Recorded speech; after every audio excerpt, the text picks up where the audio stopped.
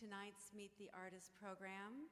My name is Cecelia Beam, and I'm the Adult Education Coordinator at San Francisco Ballet Center for Dance Education. As you know, many of these events are recorded for podcasting on our website, so I'm going to put this all in context. Today is Thursday, February 3rd, 2011, and we are at the War Memorial Opera House in San Francisco. And so I'm encouraging you to go to the website to see all the wonderful things that are on our website now. Go to the Interact page, and you will see blogs, videos, podcasts, and many more things that are really fun to watch and learn more about the ballet. So this evening, I'm very pleased and excited to introduce you and have a conversation with Wendy Ellis Somes, who's the owner and custodian of Sir Frederick Ashton's Symphonic Variations and Cinderella. And let's welcome her. Thank you very much. Thank you. And as you know, this evening you will be seeing Symphonic Variations. So we're going to talk in depth about the ballet. Right. But before we get into Symphonic Variations, we'd like to talk a little bit about you. Yes. And your career and your background a little bit. Oh, my career, well, the whole of my life is like a fairy tale in a way. I was very fortunate to get into the Royal Ballet School, having been born in the north of England. And then I went through that school and the upper school and managed to get into the company, which was wonderful. And at a very young age, I met Michael Somes, and we fell in love, and we were together for 24 years. He was much older than me, but it was a wonderful, wonderful relationship, and it continued until he passed over. I'm doing this very quickly, because I know we've got a lot to talk about, in 1994. And before that, Sir Frederick Ashton passed over in 1987, and he left the residue, the best of his ballets, to his very, very close friends. And two of these ballets he left to Michael, which were Symphonic Variations and Cinderella. And then when he passed over, he left them to me, which was daunting, because I can remember being in Cinderella, for instance, a little page from school holding Holly in the winter variation in Cinderella. And if anyone had said to me, then I would be looking after this ballet and Symphonic Variations, which I saw when I was quite young and was very, very, very impressed with it. It's poetry. I would never have believed them. So it's a bit of a fairy tale. Yes, so being a custodian of a ballet is a big responsibility. Yes, it is. Yes. And share with us how you go about making the ballet stay true. Well, first of all, I have to be very choosy who I let dance this ballet. Because Sir Fred, in his lifetime, never allowed Symphonic Variations to be danced outside of the Royal Ballet at all. People had asked him, different companies had asked him, and he'd always refused. But after he passed, Michael felt that if we let the best companies perform this very, very taxing ballet, it really is, because the dancers are on stage from curtain up to curtain down, and they never go off stage at all. So it's exhausting, believe me. They're whacked at the end of it. Although, to look at it, it looks as if it just floats. It looks effortless, and that's how it should look. So I'm very choosy which companies I do allow to do this ballet. And I have to say, I have had such a wonderful experience with this company. They've been absolutely wonderful. And I think they really make a mark on this ballet and perform it beautifully, and I'm absolutely thrilled to be able to say that from my heart. They really have worked so hard and look wonderful in it. I'm sure Sir Fred would be thrilled. So you had the opportunity to know Sir Frederick Ashton. Yes. And work with him directly. Yes. And tell us something about him and where he was when he choreographed this ballet in 1946. Right. Well, he actually listened to this music, the César Franck music of symphonic variations during the war on an old wind-up record player, the old vinyls. And he would listen to this during the war, and he used to say to himself, if I get through this bloody war, meaning because it was horrible, horrifying war that we had in London. London was bombed terribly. If I get through this war, I'm going to make a piece to this music. And because they'd come from Sadler's Wells, which was a small stage, onto a big stage, the Royal Opera House, he thought he would use lots of people. And it pared down just to 6 people. And it's a very, very special. There's no trickery in it. There's no flash bits. It's sheer poetry. And I think you've got to look at it as a beautiful poem to the music, and it's extremely musical. It's very, very musical. He really epitomizes that music. He must have listened to it, like he said, during the war, and really thought a lot about movement. So, now you had the opportunity to rehearse this ballet with him? With him, yes.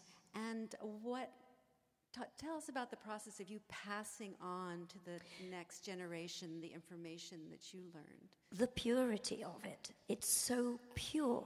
The lines are pure. You can see a finger. A finger when it's wrong. It's the purity of it. The purity, the breath of it. And there's a part in it where you should be able to hear a pin drop. Now, in the program notes, the dancers say that it's quite a challenging piece to do. Yes, it is. It's extraordinary all those years ago as well that he made this ballet. Can you tell us specifically what makes it so challenging? Well, because you're on stage from beginning curtain up to curtain down. And even if you're standing there, you can't relax. It's very, very tiring for the side couples. Extremely tiring. And very precise. And the spacing, everything. Yeah, it's just the whole. The ballet as a whole is just very, very, very tiring. Stamina-wise, yes. So, share with us a little bit about the inspiration for the sets. Yes, that's a lovely story. Maybe you'd like to hear it. Sophie Fedorovich, who was a great friend of Sir Frederick Ashton's, they were in the country, and they were on bicycles, and they were pedaling up this hill, and they pedaled right to the top of the hill, and it was round about April going into May, and it's just when the buds in the trees are just bursting. And when they got to the top of this hill, they looked out over the fields, over the plains where the trees and fields were, and he said to Sophie, "That's what I want for the ballet. That's what I want for this ballet." Because, as I said, they'd just gone through this difficult war, and suddenly it was like a breath of spring. It was primavera. It was the beginning of a new life, a new opening. And that's what he wanted to convey to the English public at that time. And so Sophie said, okay. And I've actually seen some of the old designs, and she started to do trees. But what she used in the end was the colouring, the green and the yellow of spring. And then she did these wonderful lines, which you will see tonight. It's very, very special.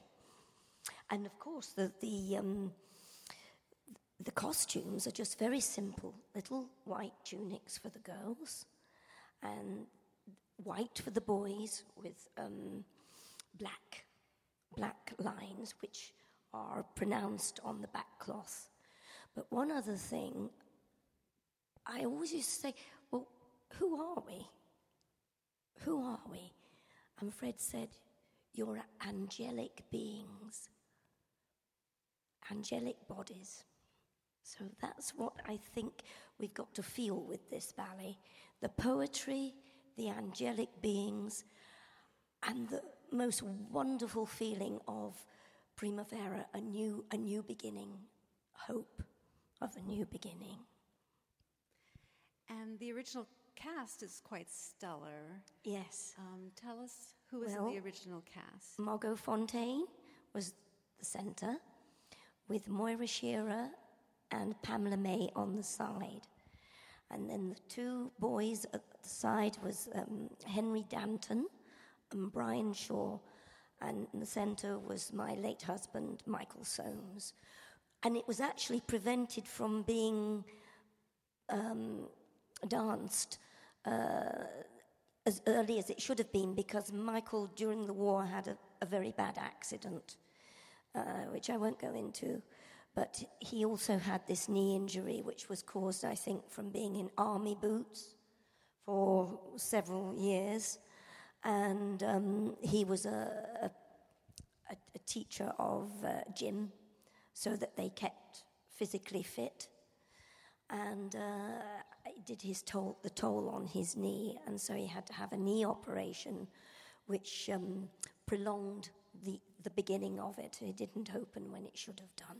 But I think he went on too soon, probably. But it opened about 3 months later, something like that. So when you come and stage the ballet, you're doing the direct handing to the next generation,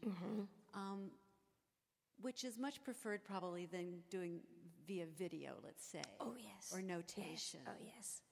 Tell me why you feel that it's so important that it's handed directly from dancer to dancer. It puts the essence of it, the feel of it, the breath of it. And you can't do that with a video. It's just not there. It's the one-to-one contact with each individual dancer that's important. That's what I feel Fred wanted it to be. And let's hope we can keep it as long as we possibly can. If you're just joining us, we're in conversation with Wendy Ellis Somes, who is the owner and custodian of Symphonic Variations, which you'll be seeing tonight. We're going to open up for questions in just a few minutes, so you might be starting to think about your questions.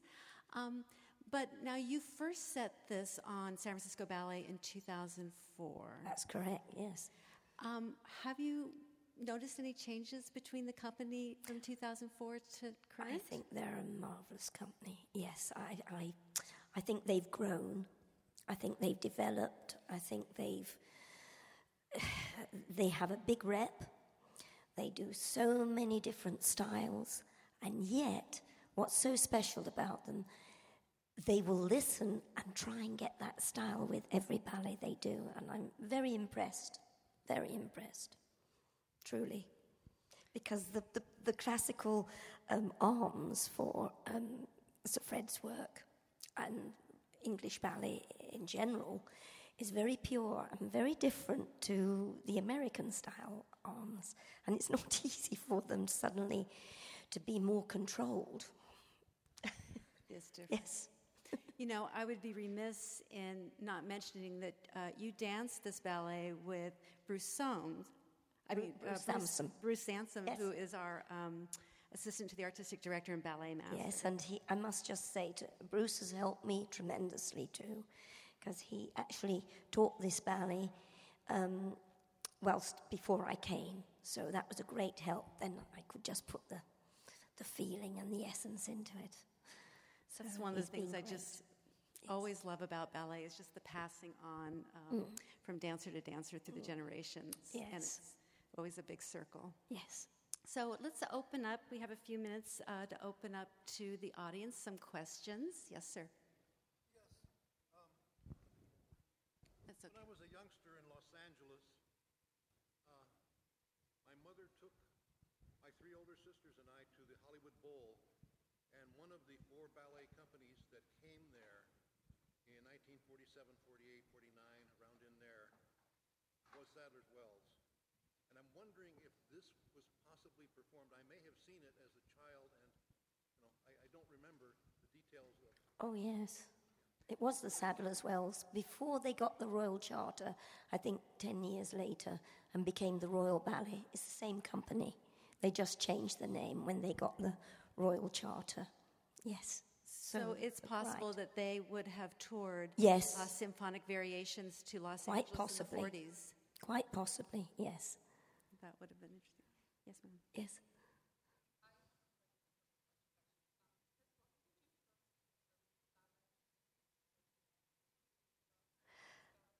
Repeat.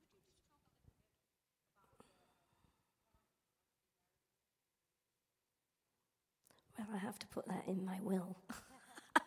It's Let me true. repeat the It's true. question so everybody can It's hear.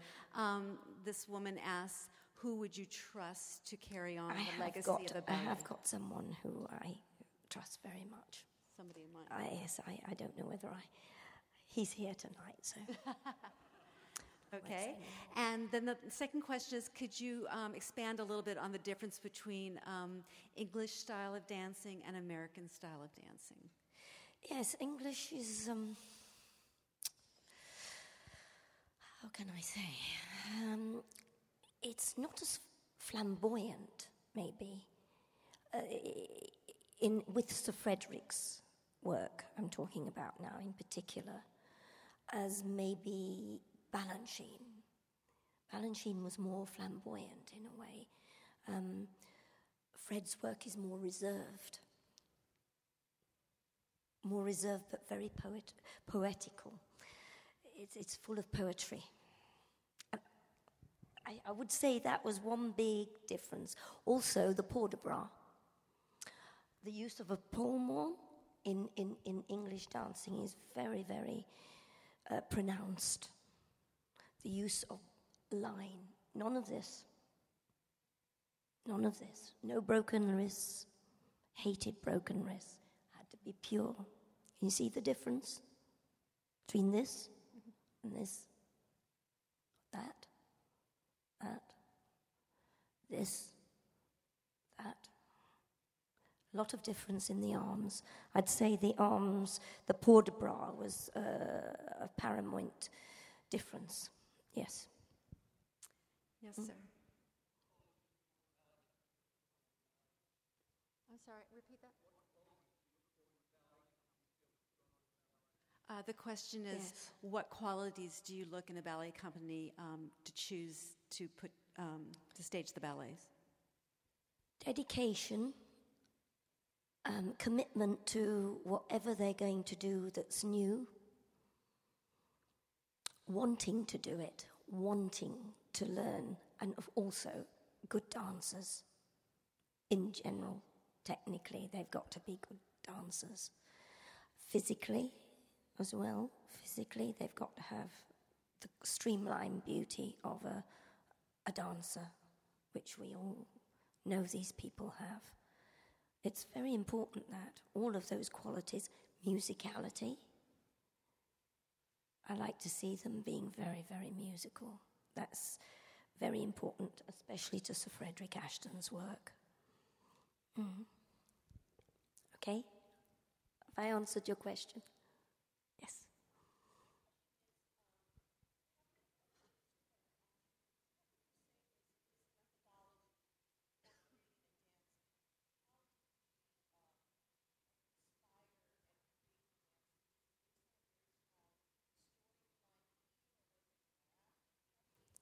depends on the ballet. I mean, if it's like Cinderella, there's a story there, and he knows what he wants because of the music. Mainly music. Music controlled nearly every ballet that he did. He would listen to the music for hours and hours. Really understand the quality of that music and then put the movement to it. Music comes first.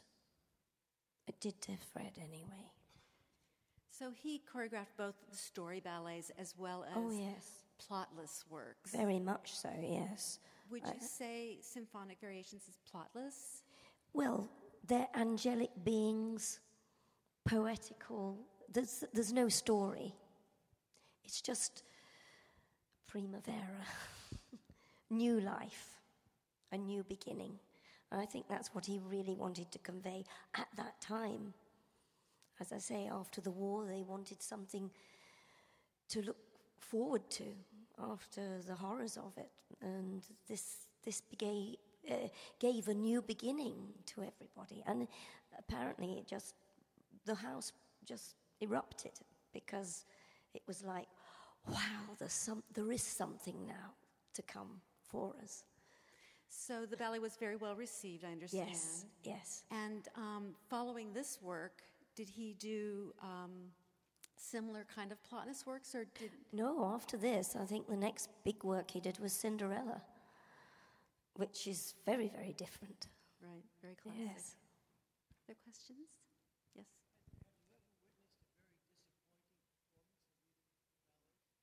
The question is, has Wendy ever been disappointed in any of the performances of the ballets? Oh, yes. Absolutely. Well, probably not. No. But it's true, of course. It can happen. Yes, sir.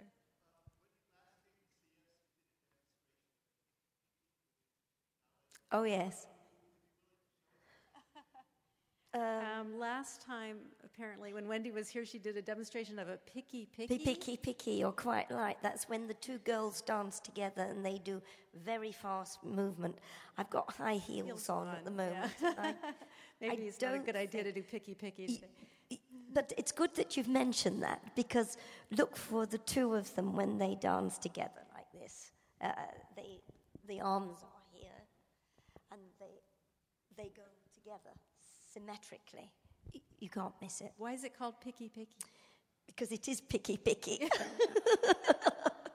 It is, it's very pickety. Yes. The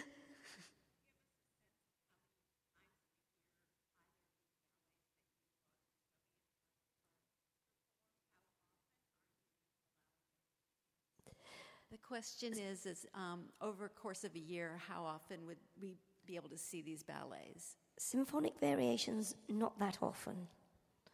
Partly because you've got to have the right dancers. Cinderella, a lot. I mean, this year, Cinderella was on in Warsaw. I put it on in Warsaw. It was on in London. And it was on in Tokyo, all on the same night. So, but symphonic variations, you've got to have the right cast and the right dancers. Very much so. Now, it's interesting you're talking about going all over the world and staging these ballets. Mm-hmm. Is ballet a universal language where you don't have to be able to speak the same language as the dancers you're working with? It's true. There can be a little bit of difficulty. I didn't have anyone to help me in Warsaw. But no, I mean, it is a universal language, but you do need a little bit of help with portraying different movements and what you have to say in their language. Tokyo, it's funny, they nearly all speak English. They all want to speak English. Funny. Questions? Yes. Yes.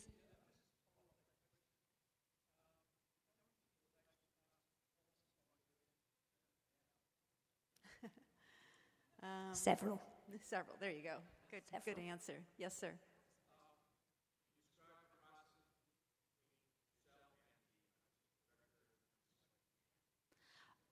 The question is, how do you select the dancers to perform the work?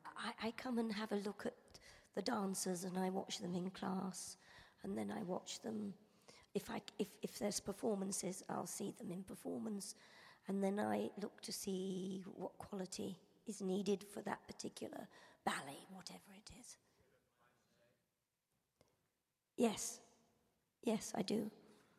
Nearly always. I can be pushed to certain things, yes. But, yes. Because so much of it has to do with scheduling and some other, issues around, trying to make everything work. Sometimes. And also, you've got to understand that it's a very difficult ballet. To be in all three is almost, I've done it myself, but it's killing. So it's good to try and get someone who is not working on something else at the same time, if you can. We have time for just one more question. Yes, ma'am.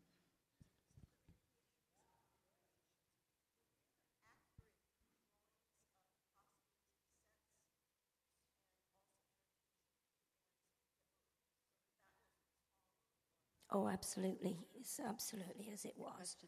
The question is, in recreating the ballets, are there sketches of the costumes and the sets, and is there also annotation of the ballet itself? Absolutely, yes. Yes, this is exactly as it was. No change whatsoever in anything. Well, I want to thank you so much for sharing this time with us, and I know you'll enjoy this evening's performance. Please go to our website and look at all the wonderful videos and blogs and podcasts. You'll get to hear this podcast again if you'd like. So enjoy the evening's performance. Good evening. Thank you very much, everybody. Enjoy it.